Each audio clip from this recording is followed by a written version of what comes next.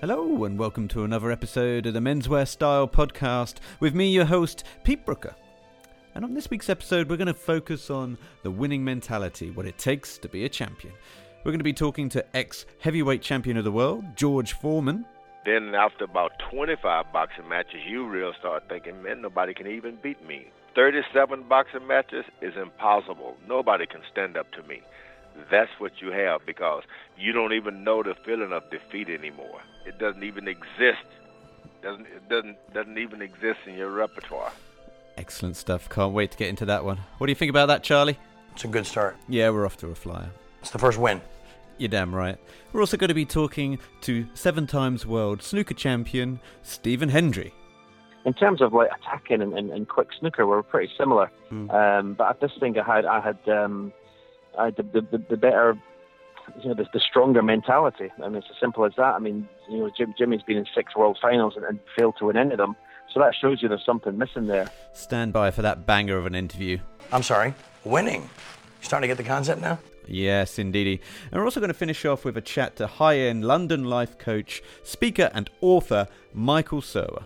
I often say to people, to my clients, that, hey, listen, the fact that you're good at something, the fact that you're doing a good job in the bank you work in, it doesn't fucking mean that you're supposed to spend the rest of the life there. Mm-hmm. Because if you are smart, and I would imagine everyone listening to this podcast, it's intelligent. If you are intelligent, you will be good at more than one thing. Stand by for some pearls of wisdom from Michael there and from Stephen Hendry. But first we're going to talk to ex-heavyweight champion of the world, George Foreman, the George Foreman. Are you ready for this one, Charlie? Let's just do it. Let's meet this thing head on. And you were in it to win it. Couldn't agree more. Just a little bit of housekeeping though. Log on to the website www.menswearstyle.co.uk. Subscribe to us in iTunes. Look for us on the social at Menswear Style, and there you'll find all the blogs, the competitions and the interviews. Speaking of which, here is the interview with George Foreman. Welcome to the podcast, George Foreman, the one and only George Foreman. How are you doing, George? I'm great.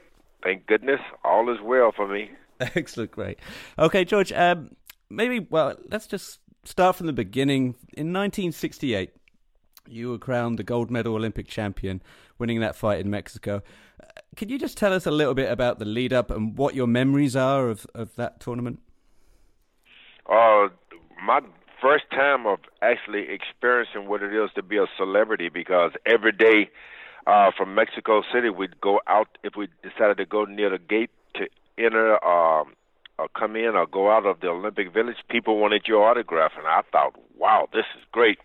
And I never did get over that part. I think at the ending, as the ending, and I was getting ready to fight in the finals, there was this big controversy in the Olympics that changed everything, at least the atmosphere. John Carlos and Tommy Smith demonstrated with the shoes in their hands and the black gloves on, but that's what I have the memory of. But nothing topped the joy I experienced once I won that gold medal. Amazing. And can you remember anything about the fight at all? Looking back at the fight, I had my opponent would be from Russia, representing Russia, and I from the United States, and they talked then of the superpowers. So I was nervous because of the atmosphere outside of the ring and the talk in the media about how good he could be and how good I could be. But other than that, it was just common boxing match where you get your butterflies in the dressing room and you try to shake them off before you get into the ring. That's why you jump up and down and bounce. Amazing. And this might sound like a bit of a broad question, but what do you really put it down to when you go out there and you win a match like that? I mean, obviously it's training, but you've got to get yourself into a mindset where you know you're going to go out there and you have the confidence in your own ability. Yeah, those few minutes, actually a day leading up to the boxing match, and a few minutes that you walk into that ring, that walk is probably, if you want to talk about a horror movie, walking from the dressing room into the ring, then it's not about the fella, it's about what comes along with boxing, all of the butterflies and fears.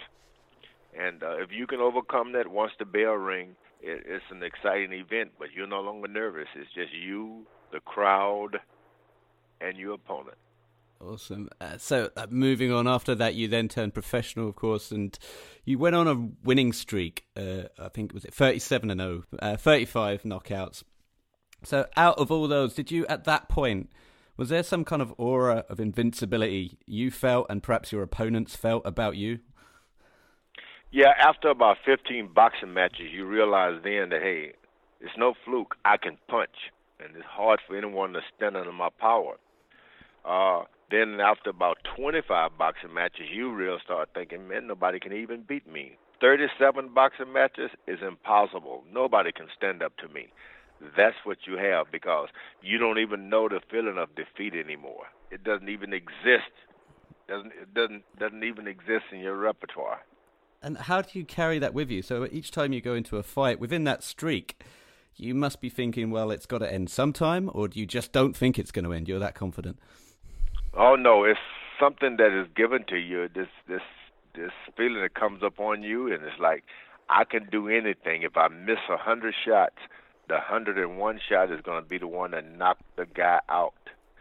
And you start thinking, sooner or later, even if I'm not the better, I've got some magical power in my fist that I'm going to get him sooner or later. That's what you think. You don't think about losing, because that's not what you do. And during that time, can you remember any of the opponents? I mean, before you met Joe Frazier, anyone that you thought, this guy could have my number, or this guy's going to be a real threat? I never did think that coming up. I had one fight after another. Then I'd get into a couple of fights, and some guy would take every shot I had, and I thought, man, this is going. James J. Woody, an opponent in New York City. He had been New York State heavyweight champion of the state. And I'd hit him and everything, and I got it all done, and I looked up, and he was still coming after me, and I thought, is this the end of the magic? But then I started pounding. He still kept coming, and finally the referee stopped the boxing match. Yeah. That was the only time I felt like this could be the end. It could have been my less than 10 fights. Yeah. He just took it all, and he kept coming. So, George, when you first came on the scene, you had a very destructive style, often knocking out your opponents within the first couple of rounds. Did you have a favourite punch, an uppercut, or a right hook, something that you'd be looking to deliver? I threw so many punches, and every now and then I'd see someone fall by way of one or the other. So it was not a preferred punch I had. Every punch I threw, if I kept throwing them over and over, one would get you, and I'd look up and I'd always say, I didn't know I could knock you out with that one. Awesome. Well, you must have been pleasantly surprising yourself constantly. Yeah, I mean, it was something that was just happening to me, and if I tell you I knew what was going to happen, I'd be lying. Yeah, interesting. So, George, you've knocked out Frazier, you've destroyed Norton. It's time to fight Muhammad Ali in Zaire. It's the Rumble of the Jungle documentary that I want to talk to you about. How do you think that documentary portrayed you? Oh, you look back and I'd get a knockout here and there. Sometimes I don't know where the punch had come from. I'd knock a guy out, so it'd be a wild shot. Then I'd read in the paper the next day, George Foreman with this powerful punch, and he'd worked on this big hook, and he perfected it and knocked the guy out. And that hadn't been really true, but it sounded good to me. So I started saying, yeah, that's right. So when you lose and you're betrayed and things are said and they're not accurate, there's no need in saying, hey, say this better, because I applauded when they said great things, whether they were true or not. Then I was betrayed in that rumble in the jungle and all of that as one guy and the other. Why should I have complained then? Yeah. You take the good, then you should be able to stomach the bad. I mean, I guess my first memory of you was when I woke up and found that you beat Michael Moorer in '94. And you were crowned heavyweight champion once again. Did you find it easier coming back as an underdog like you did when you were with Joe Frazier and Ken Norton? You were underdogs going into a fight. Do you perform better when you have something to prove? No, I just didn't. I had this punch, and I'd come back into boxing, made a comeback, and I found I still had that punch again. I didn't get overconfident like I had done with the Muhammad Ali fight. I had fear when I fought Muhammad Ali. I didn't have any fear. I went in the dressing room, didn't have any fear. I thought, this is the way you want to be. The first time I'd gotten into the ring without fear, and I lost to Muhammad Ali. This time I'd come back and I'd manufactured and regained my fear. And I had many knockouts. So getting ready to fight for that Michael Moore fight, the odds didn't mean anything to me. That didn't mean anything at all because I had this fear, and with this fear, I had this punch again. Wow, so you kind of channel that fear. How do you do that, or how can you utilize that fear? Well, I knew that I had lost the championship of the world back in the day because I didn't have any fear. And before, when I got in the ring with Joe Frazier, I couldn't control my knees shaking, and I was so afraid of Joe Frazier. And, of course, I got a knockout. Mm. Then I, one after another, got in the ring with Muhammad Ali. I said, no fear. So the second time around, I decided what was greater than my punch was my fear of getting beat. So every time I'd gotten into the ring that second time around, I had this fear of getting beat again. And with Michael Moore, it had peaked so much fear. My God, so even after all them fights and all that experience, you were... Let's just say that maybe, is it complacency then when you don't get the fear, that you're just too overconfident? I think that's a good word because more you do 1,000 push-ups, 1,000 sit-ups, hit the bag for I don't know how many rounds, you spar for so many rounds, but without that fear ingredients, you are not in shape at all. Wow. I had gotten my fear back. That's awesome. That's almost like the next name for your book, George. Could you tell us what a day in the life is like now for you? Well, I live a good life now. By profession, I'm a evangelist at the Church of the Lord Jesus Christ in Houston. Mm-hmm. 3 days a week when I'm in town, I have services. I conduct the service. I'm the chief speaker around there. And so I try to get that ready, and I even pay attention to what's on the floor. Has the floors been swept? We also have a George Foreman Youth and Community Center where the kids come in to practice boxing and working out and all of that. I support it, and I travel all over the country speaking to generate funds for that charity. And I speak. That's what I travel full-time, speaking, and telling the George Foreman story. Hopefully, it'll still inspire people because I had gone into the Hall of Fame. It's a story that everyone should be aware of it, and especially young people. They should hear that story, that that's their present state. It doesn't matter how depressing it is, they can overcome. Just a little bit about the start of that then for you. So you said you had like this religious experience after you lost a fight to Jimmy Young, and it was that moment that was the tipping point where you gave up boxing and became a born-again Christian. What was that experience like, and what was it exactly, if you can put it into words?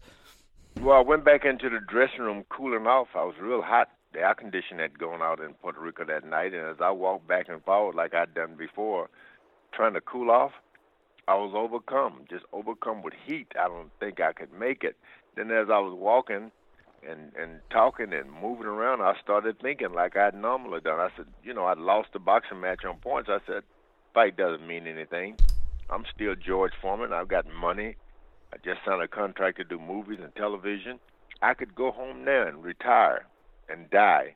And I'd never thought that before in my life. I was overcome with, you're going to die. And I thought, I'd heard about athletes dying in the dressing room, but I never thought it could happen to me. But I fought. I heard a voice within me say, you believe in God, why are you scared to die? And I was afraid. I didn't want to die. I had everything to live for, and I didn't want people to think I was dying because of a boxing match. But anyway, I tried to make a deal. After a while, I knew that voice was God. I said, I'm still George Foreman. I can give money to charity and for cancer. And a voice answered me back within and said, I don't want your money, I want you. Boy, I started crying. My legs gave out on me, and I looked around the room at everybody. I said, I'm fixing to, before I could say another word, I was dead out of this life. Over my head, under my feet, nothing. If you explain what death is nothing. It was like a dump yard of every sad thought I'd ever had in my life, and there was no more of me. And I looked behind me and saw my money, my real estate investment, everything just crumble like ashes, like you stick fire to a piece of paper and it just crumbled. I saw that and I got mad because in this dump yard, there wasn't any hope for me, like someone had dropped me off in the sea. I said, I don't care if this is death. I still believe there's a God. And I just gave up. When I did, a gigantic hand reached in and pulled me out. I was alive in that dressing room again, screaming. Evidently, they picked me off the floor, and my doctor was standing behind me, Dr. West. I said, move your hand, Doc. He's bleeding from the thorns on his head are making him bleed. And I looked at my hand. I told my masseur, Mr. Fuller, look, move your hand. He's bleeding where they crucified him. He's bleeding. His hands are bleeding. And I started screaming, Jesus Christ is coming alive in me. And that was 1977, and I'm still telling that story.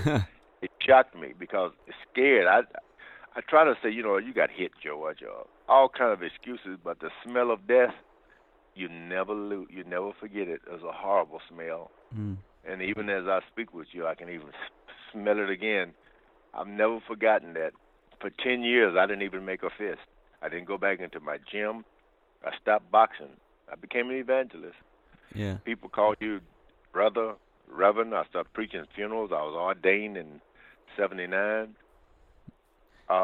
at the Church of the Lord Jesus Christ, and that's what I'm doing to this day. That's what happened in that dressing room. Wow, thank you for sharing that. When you did find boxing again and you did return to the ring, trying to pair that power of Christianity with boxing, was there any conflict in your mind?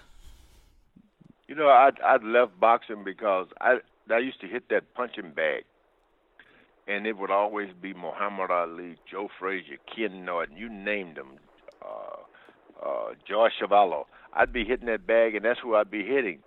Mm. Then after I had this experience, the bag was a piece of leather, just hard leather, just a rag, and that's why I stopped. I didn't have anyone. All the hate was gone. So I go down to the gym. I started the youth center in Houston because these kids were getting in trouble, and I put my money up that I'd saved to retire on. And the kids would come in with chips on their shoulder. I said, no, you don't have to try to hurt anybody. You don't have to get angry. And I taught them how to box. And the point was never a punch in anger. I said, defend yourself. And I showed them how to defend themselves. And then when kids who couldn't fight would come in the gym, I let them spar with them, and they would just make those kids just get tired. And I said, don't hurt them now. You got them tired. You don't have to hurt them. Mm. So with that, I learned how to box. And my thing was never a punch in anger. And so I was easily able to get back into boxing. There wasn't, the old George Foreman was dead. This was a profession for me. It was a way to make a living, and I never tried to hurt anyone. Boxing is the grandpa of ping pong. And you could, if without boxing, we wouldn't have had it.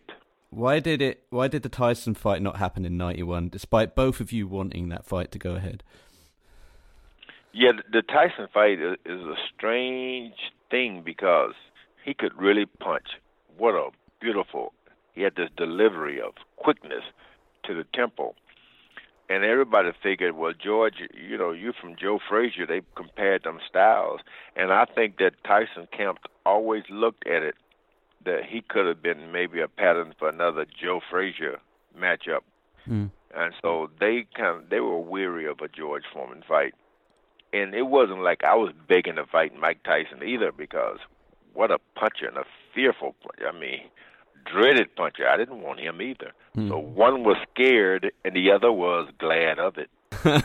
He didn't want me, and I certainly didn't want to beg for him. But making my comeback in those times, I really needed him more than he needed me. I see. And what are your relationships like now with other boxers around? I mean, of that time, I just spoke to Evander Holyfield a couple of weeks ago. He actually fought you and you went the whole 12 rounds. I mean, that was incredible. So do you ever come across these guys? Do you ever speak to them? Yeah, these days when you see them, you realize what a prize they are. Evander Holyfield, and then after losing Muhammad Ali, Joe Frazier, Ken Norton, you realize what a prize Evander Holyfield, Mike Tyson, and the likes what they really are now. I'm so happy. I love those guys, and we get together. It's really a wonderful time because we can smile and make jokes at what we used to call threats. We enjoy one another. I love them. When I see them, there's so much to talk about. Just lastly, George, a rather tenuous question, but do you have a favourite boxing film? Film? Do you mean movie or? Movie, yeah. Oh, yeah, there are so many good movies. My favorite is called, with Humphrey Bogart, way back, an old movie in black and white. It's called The Harder They Fall. The Harder They Fall. Oh. That's a boxing film? My favorite. It's a boxing movie. Oh, look starring Humphrey Bogart. The Harder They Fall. Oh, wow. It's the true story of boxing. George Foreman there. What a privilege it was to speak to George. So, Charlie, tell me a little bit about your life, your everyday. How do you spend your life winning? And what do you say to the people that try and bring you down? I'm going to live my life the way I want. I'm going to win inside of every moment. And they can just find the most comfortable chair in their small house and sit back and enjoy the show. That's good stuff, Charlie. Okay, so we're going to have a chat now with 7-time world snooker champion, someone that knows a thing or two about the winning mentality, Stephen Hendry. On the podcast now, we're speaking to Stephen Hendry, 7-time world snooker champion. How are you doing, Stephen? I'm very well, thanks. Excellent, great. Well, as a snooker fan, this is a huge treat. Stephen, could you just give us a little bit of a backstory of what got you into snooker and what it takes, what minerals are required to win a world championship 7 times? Well, I mean, I first got into snooker. I was given a small table, a toy table, which is about a quarter the size of a full-size one for my Christmas, sort of 2 weeks before my 13th birthday. I'd never played snooker before, never watched snooker. So yeah, it was a complete surprise as a present. But within a couple of weeks, I was making 50 breaks in it. Didn't really realise I was that good, but obviously I just thought it was something everyone could play. It wasn't really until I started moving, go to the local club and playing my mates and playing my dad and my relatives, that I thought, there might be something in it. So obviously, answering the sort of second part of your question, talent, you've got to be born with a talent to play snooker. If you're born without the talent, there's no way you're going to become a professional and be successful.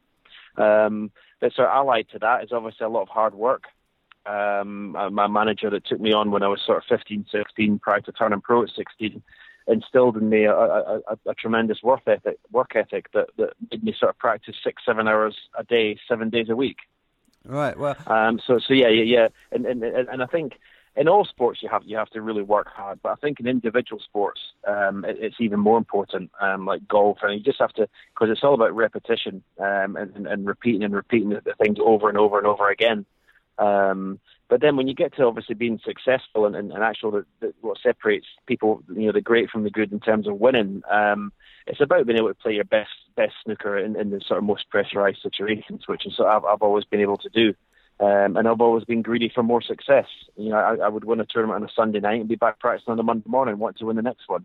So greed, which comes naturally as a Scotsman probably, is an important aspect as well. Yeah, interesting. So, Stephen, was it always your ambition to beat Davis's record, to beat Reardon's record of 6 world championships? Well, when I turned professional at 16, I was the youngest, and lots of people said to my father, my management, and even to me that it was a big mistake. I should have stayed as an amateur for another 2 or 3 years, really sort of learn the game, and said that I would be, it would destroy me turning pro so early. But we basically took the thought that there was nothing else I could learn as an amateur. I wanted to be in with the big boys, playing in the best conditions. When I turned pro, no one in Scotland had ever been successful in snooker. So there was no history there. There was no reason to say that I was going to be any different.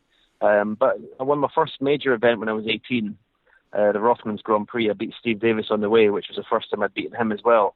And sort of from then on, I sort of thought, I want to be the best at this. I did say a quote when I turned pro at 16, I'd be world champion by the time I was 21. Which a lot of people thought was mental, and probably I didn't believe that in myself 100%, but I did achieve that. I was world champion at 21, and as soon as I won it the first time, obviously the goal then was to win at 7. So, look, when you won your first tournament, you beat Jimmy White 18-12, I believe. Were you the underdog going into that, and did you prefer to be the underdog when you were playing? I don't think I was underdog in that match because I beat John Parrott in the semi-final to become world number one. So probably I was the favourite to win the match. Right. But still, it was still my first world final. So there was still that aspect of it. But to be honest, after getting to world number one and winning, I didn't see any way that I was going to lose that match. I just went into the final so confident. So, I just didn't even entertain the slightest possibility of losing.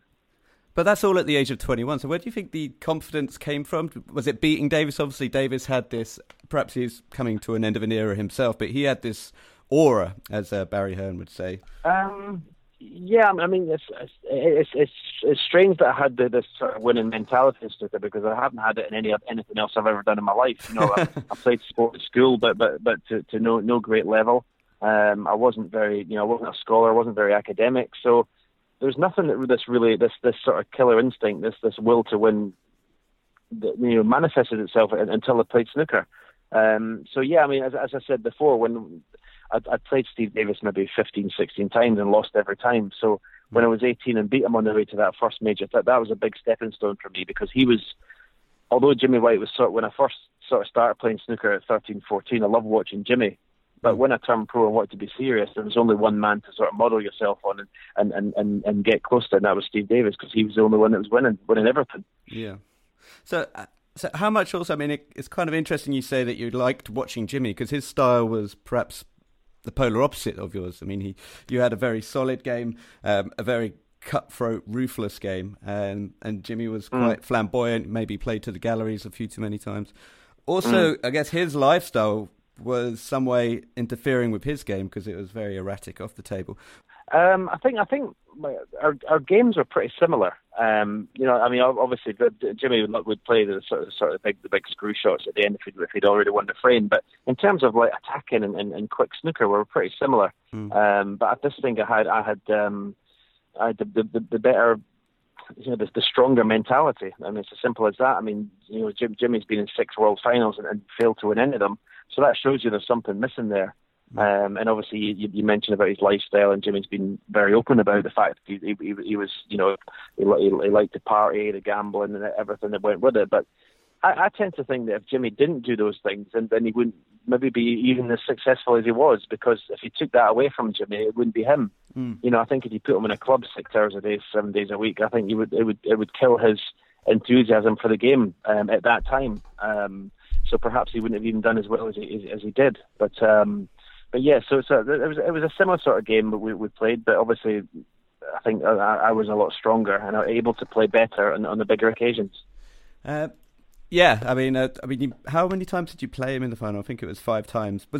He wasn't really your nemesis, I guess, because you had the rub on him in the World Championships, even though he beat you in other events as well. It wasn't just a completely one-sided affair. Yeah. But at the time, did you really have someone that you hated playing or someone that you loved playing? Not really. I mean, there's a sort of later on. There was. I mean, one of the matches. It's still. I wake up in the middle of the night and a shiver. I was losing to Peter Ebdon in the final once.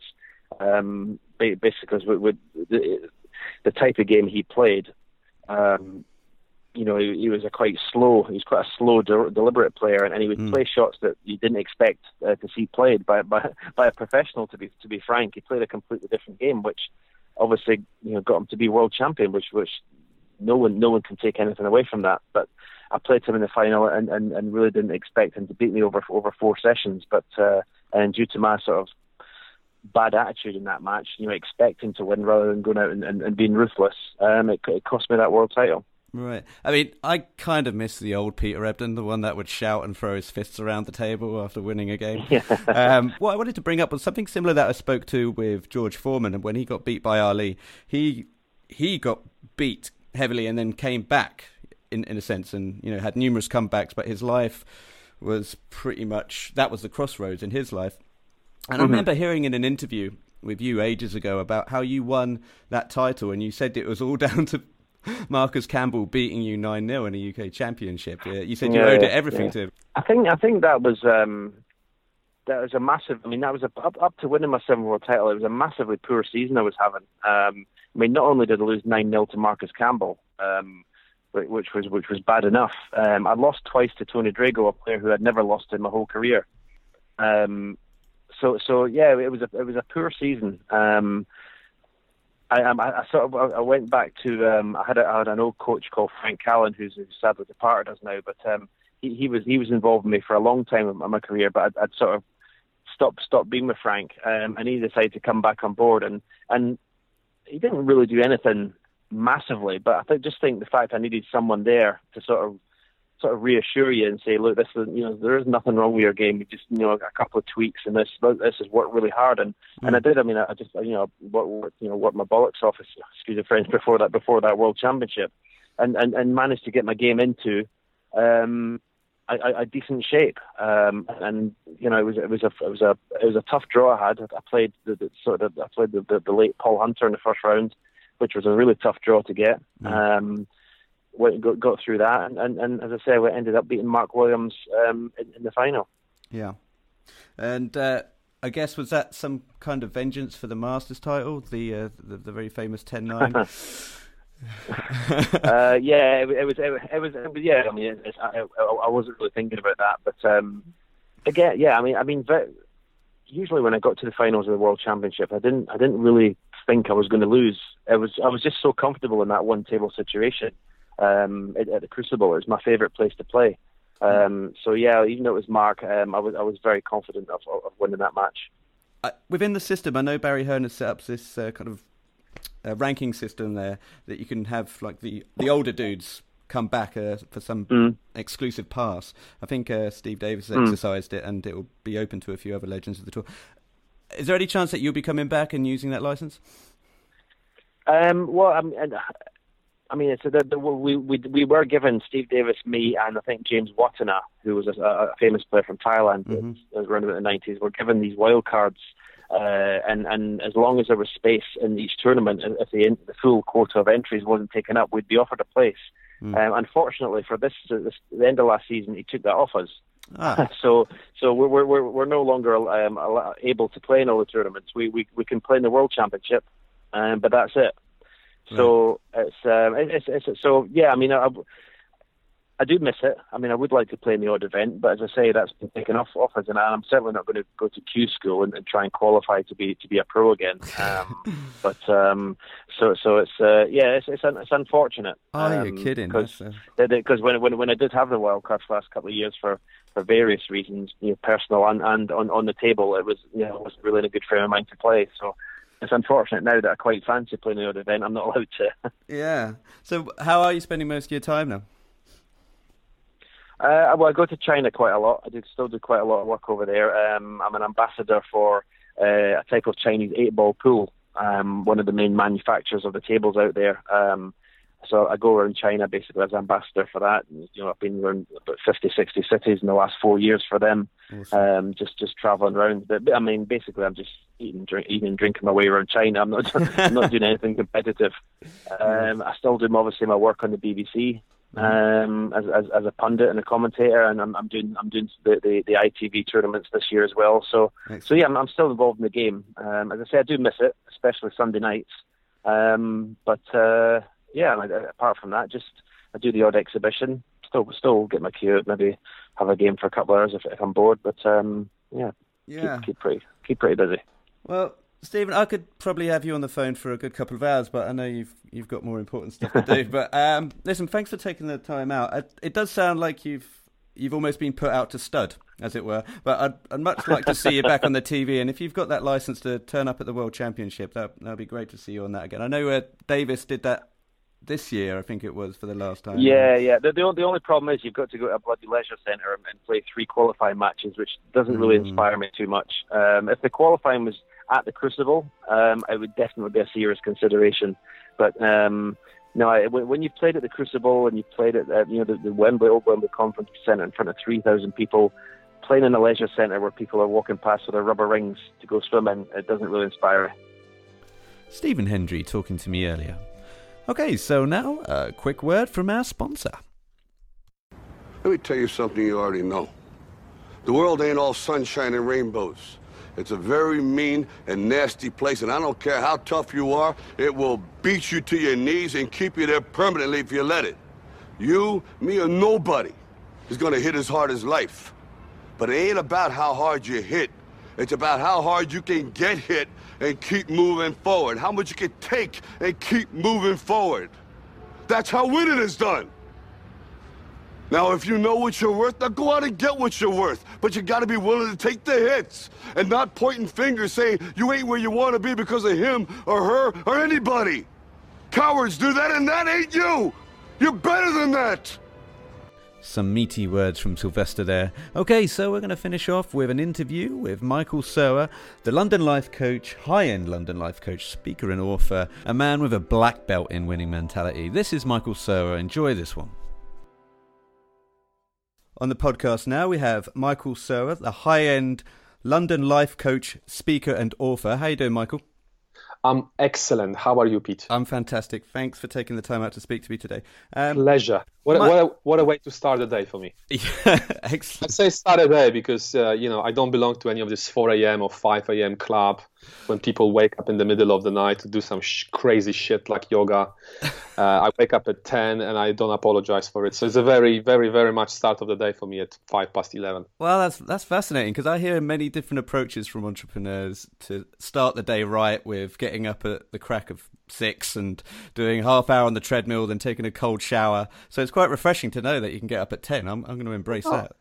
Yeah, as far as I'm concerned, I start the day well as well. I wake up at 10. I always say to people, don't ask me any questions, don't ask me for any favors before 11 a.m. because the automatic answer is no, because I'm not a morning person. So I need 1 hour to pick myself up, Sure. So I can be just like answering emails or like looking at the Facebook and etc. But like I try to avoid any conversations with human beings before 11 because I need an hour to get ready. And then I always say there is no one way of becoming successful. This whole fucking like I gotta wake up early and this and that, like yes, you're gonna wake up at 5, but if you wake up at 5, what time are you gonna go to sleep? So while you're gonna be going to sleep, I'll be still working till 2 a.m. So at the end of the day, it doesn't matter when you work, as long as you work and you work enough, right? Yeah. So that's how I look at it. So, but yeah, obviously the general trend is to wake up very early and getting shit done before everybody else wakes up. But like I'm just not. I didn't sign up for this plan. And I have no intention of, so whatever. Well, I'm glad I've caught you just after 11, so I feel like I've got you. Yeah, that's perfect. There was no coincidence, Pete, that we didn't schedule that for 10:30. Yeah, there's no coincidence. Well, now that you've climatized to the day, if you could just let us know a little bit about yourself, please, Michael. Brag a little bit, if you will. They say it's not bragging if you can back it up. Go for it. So. I'm an immigrant from Poland. I came here 11 years ago at the age of 22 on the bus because I couldn't afford the plane ticket. It took me 27 hours to get here. I don't recommend it. I spent the first 2 weeks on the squat in Southeast London, in a shithole of Southeast London. I know there are good areas in Southeast London, but the one I was in, it wasn't one of them. Because I literally had no money. The only reason I could come here in the first place with my girlfriend at the time is because I had a couple of friends already living here, and they were kind enough to lend us some money to begin with. So I came here broke, but also came here with a massive attitude of absolute total domination that will take place as soon as I discover the vehicle I would like to use to express myself. Yeah, I see coaching or any other form of expression, any other form of work as a form of expression, which is like a form of art. Mm-hmm. So I didn't discover coaching for the first 4 years after coming here. 5 years after coming here. I spent the first 5 years in fashion retail. I had a very successful career there, but it was an example of winning in a wrong game. I often say to people, to my clients, that, hey, listen, the fact that you're good at something, the fact that you're doing a good job in the bank you work in, it doesn't fucking mean that you're supposed to spend the rest of the life there. Mm-hmm. Because if you are smart, and I would imagine everyone listening to this podcast, it's intelligent. If you are intelligent, you will be good at more than one thing. So the fact that you are good at your job and they praise you and then give you, every time you're thinking about leaving, they give you a bit of a pay rise, they change your title so you can, change things on your business card. That doesn't mean that you're supposed to be doing it, So yes, I was good in fashion retail, just like I could be good at few other things, I'm sure, but it wasn't it. My heart wasn't in it. Mm-hmm. So when I discovered coaching at 27, I was like, fuck, this is it. Like, in every cell of my body, I felt that this is the right thing for me to do. Right. And that's the vehicle I had in mind coming here. Like my whole life, like my whole adult life, I had this very strong knowing that I'm destined for greatness. I just need to find a vehicle to express myself, the vehicle that's going to take me to that greatness, right? Mm-hmm. And, at 27, I found out that this vehicle is coaching, and it's been, 6 years since that discovery. And that knowing hasn't left me for a single day, for a minute, right? And I started with nothing. I was actually £5,000 in debt on credit cards when I started my coaching business. Right. And when I first started, I was charging £20 per session. That's as much I had. That's as much as I could charge, having the level of confidence and experience, lack of it, rather, that I had at the time. And I really paced myself. As my confidence was growing as a coach, I was putting my fees up, so to £50 per session and £75 per session, £100 per session. Then I started to charge upfront for programs. And now, 5 years after launching my website, I'm one of the highest paid life coaches, not only in the UK, but also on the planet, easily top 1% with my $250,000 turnover, which is, anyone listening to that, if you are like if you're in a business or if you're any other kind of normal, so to speak, industry, $250,000 turnover might not sound like a lot, but I can tell you that in life coaching, it's unheard of. It's extremely high. Bear in mind, I don't have any costs. I have very little costs. I don't have an office. I don't have any staff. I have part-time assistant, virtual assistant, and that's about it. So it's a tremendous amount of money for doing something I absolutely fucking love with the people I absolutely fucking love. Sometimes I'm like, somebody pinch me because I get to spend time with amazing people, high achievers, winners, people with great attitude. I get to spend time with them because that's what coaching is, and having conversations with them because that's what coaching is. And I get paid for it, not just paid for it, but I get paid for it enough to be able to afford having the kind of lifestyle that I have, which is a very nice, comfortable lifestyle, not just for me, but for my girlfriend as well, who I'm supporting, and for my parents back in Poland, who I'm supporting, and life is good, and it's all through they say, what they say is the labor of love.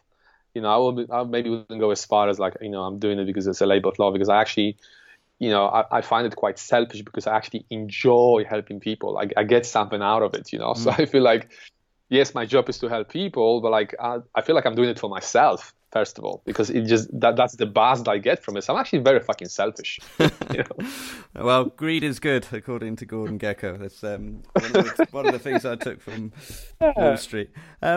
Michael, just quick, in regards to like having, say, a winning mentality, and if you're looking to make people more of a success, don't let me put words in your mouth, but I guess it might be your job when people come to you for you to dismantle them and then put them back together again without the glitches and insecurities. Would that be a fair assessment?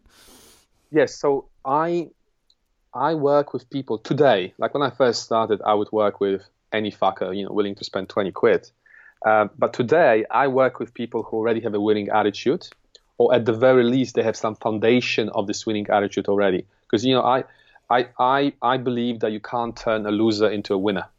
If you are a loser, if you are the victim, the blamer, the immigrants are coming stealing our jobs, like I don't want to work with you. Like you are hopeless. So like you need to sort your shit out before you come into me, because I don't have patience for this. Like if you come to me and you blame other people or other things for the fact that you are whatever you are, and you're not happy with it, then I'm not interested in working with you. I'm a performance coach. I work with winners. I work with people who have a winning attitude. And of course, there are different levels of that winning attitude. So the winning attitude I had coming here at 22 is different to the level of this mindset that I have today, because I've been working on it for the last 10 years through personal development, like for myself. Mm-hmm. So there are different layers, but definitely, if if if someone has a loser mentality, if someone spent their whole life feeling sorry for themselves, that's the biggest limitation that they have in terms of succeeding in life. So on the other side, sorry, Karen, please. On the other side, if you have this winning attitude already, whether with the help of coaching, which is basically accelerating this process of growth, or by yourself, there's absolutely nothing you cannot do. That's my personal belief, because I don't need to look far for example of that, because I look at myself, came with nothing, very basic English, no support of the family, not mental support, but not financial, no support of any kind from anyone other than mental. And, if I could achieve what I achieved in my professional life, if I could achieve what I achieved in my personal life, which is a separate story, maybe for a different interview, I genuinely believe that everybody can, if you have the right attitude. Mm-hmm. So that's the winning attitude you're talking about, the winning mindset. Like, you have to have that. You have to have a belief. You have to have a desire. You have to have a desire to have something before you can even think about having it. And what is it that obviously each of your clients would be different, but what is perhaps your overriding arc that they come to you with? Is it a lack of work ethic? Is it being dispassionate about their job, or not having their calling? Is it all of that? Yeah, all of the above, plus like 20 other things. This is the question I get asked a lot. Like, Michael, what you are a life coach, you help people with all sorts of things, but what's the one thing that people come to you with the most? And the honest answer is, I don't know, because it's rarely just one thing. It is sometimes like career change, or, I want to meet someone, or I want to date more, more often than not, it's a combination of things. And when I meet someone for the first time, and I have this free initial consultation with people interested in coaching, we go through the simple exercise where there are 22 different areas, and I go one by one and ask people to score themselves on each of them on a scale from 0 to 10. 0 being I'm extremely dissatisfied in this area, 10 being I'm extremely satisfied. So among these 22 areas, we have anything from love life, career, finances, confidence, self-love, motivation level, work-life balance, fitness, health, you name it, spirituality, anything you can think of, stress level, anything you can think of will fall into one of these 22 categories. And you see, the last one, the 22nd one, is general happiness. Mm-hmm. And what happens almost every single time, and I do this exercise around 200 times a year, the general happiness score at the bottom is the exact average of all the other scores. So I believe that ultimately people come to me because they want to be more happy. But it doesn't mean that they necessarily say that when they come to see me or when they send me an email. Yeah, especially if you are a successful CEO, age 50, you're not going to send me an email and say, "Hi, Michael, I hope you can help me. I want to be more happy." No, he's going to say, "I feel stuck." He's going to use different language. He's going to say, "My relationship with my wife is not great because I've been working for the last 30 years." But at the end of the day, it's about the happiness. So, I don't call myself happiness coach because that sounds fucking cheesy, but I am. But ultimately, what I'm helping people sounds like a horrible Samuel L. Jackson film. That does. So ultimately, it's about helping people become feeling happier, more fulfilled, more content with their lives. And the way we do it, we identify the areas with low scores, right? And then we create, throughout the coaching process, it's very simple. We create action plans around those areas. We ask ourselves, okay, what can we do with the 4 out of 10 on a love life? Okay, let's talk about what can we do with 3 out of 10 on a work-life balance? Let's talk about it. And then throughout the coaching process, inevitably, these scores go up because we're working on it. And when they go up, they form a new higher average. And that's it. That's the whole, life coaching is simple. Especially if you do it with someone like me who's just like, I'm a very black and white person. I'm very like, what you see is what you get. And I like clarity and I like clear structures. I have a little bit of German blood in me. Maybe that's why I'm a very structured person. It's efficient and it's simple. It's a very simple process. There's nothing airy-fairy about it unless you get a coach who will try to, ask you to close your eyes because, there's different kinds of coaching. But in the nutshell, what me and my associates and most of the coaches that I know, what we do is very simple: is having these conversations around the areas that people need to improve or want to improve, and those conversations and the action plans created at the end of those conversations that people work on between sessions lead to increasing general happiness or general satisfaction in life. That's it. Michael, I'm just curious. You're looking after all these people, and these clients are coming to you, and you're kind of fixing their problems and guiding them. Who's looking after you? Oh, you mean apart from my girlfriend? Yeah, just your mental direction. How do you see yourself improving? Evolving, etc. Yeah. No, it's a very good question, Pete. I believe in a product that I sell. The product I sell, it's called coaching, and I wouldn't even think to go through life without having a coach. So I had many coaches. I mean, not many. Don't exaggerate. I had one coach, life coach, for 2 years. Now I've had the business coach that I have, Daniel Priestley, who's a very successful entrepreneur and the author of 3 best-selling books. Little plug in here. Sure. Since the summer last year, and he's been brilliant. So very much business coaching, and occasionally I would see some other coaches for like one-off sessions. And also bear in mind, I'm surrounded by coaches. I have a team of associates. So sometimes if it's something, minor, I would run it by my associates, basically. So I'm just being cost effective. Sure. I will run it by them, and they sharp, and I trust them. And I'm surrounded by coaches, and I'm surrounded by intelligent and wise people. Even my clients, like I run things by my clients sometimes. Right. They come for a session. We get the job done, and at the end I say, hey, listen, can I ask you about your opinion? And whether it's, especially if I need something to do with the legal advice or to do with investment or property, having clients in those different industries, right? Yeah. I learn all the time, and I'm willing to learn from anyone. Like, I'm not like, oh, you are not as successful as I'm not going to listen to you. I'm going to listen to my cleaning lady. I will listen to anyone. Yeah, because I believe that there is wisdom in everyone.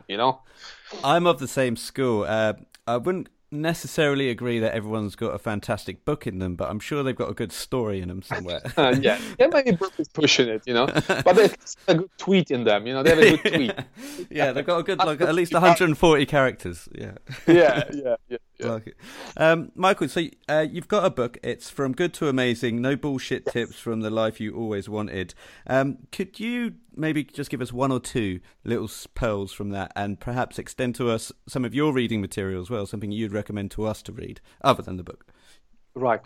So I wrote this book in pain back in 2012. I say in pain because I don't like writing. It's one of those things, I believe that is going to be good for me, for my coaching business, for my brand, and I wrote this book. And it's a basically collection of I think there's around 70 small chapters. And just like I was talking about 22 areas that we go through during these initial consultations, I go through 70 different areas of personal development, such as goal setting, such as overcoming procrastination. So all the things I discuss with people in my coaching, not all of them because there's more than 70, I'm sure, but like these are like my top thoughts or top insights from the field of personal development. But I say myself in the introduction of this book that, hey, listen, if you've been reading personal development books for years, you're not going to find anything new in here.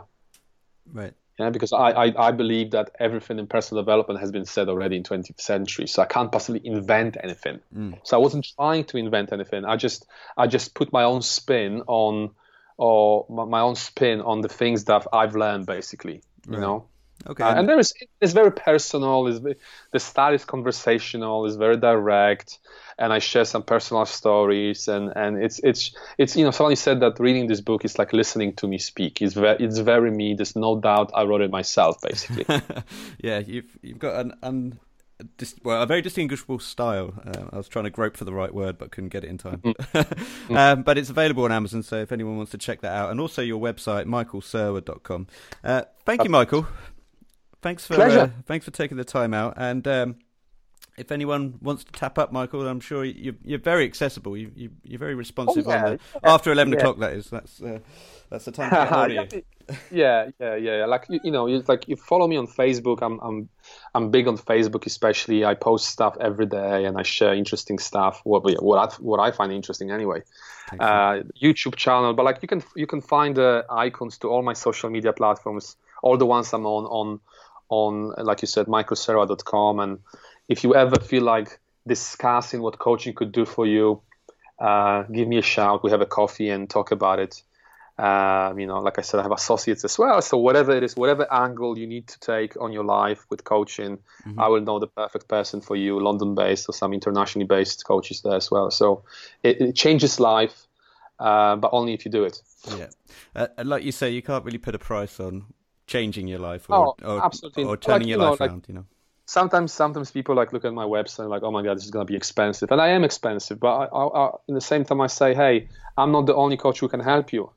And, I'm a major advocate for coaching in general, not just coaching with me. Like I strongly believe that everybody should have a coach.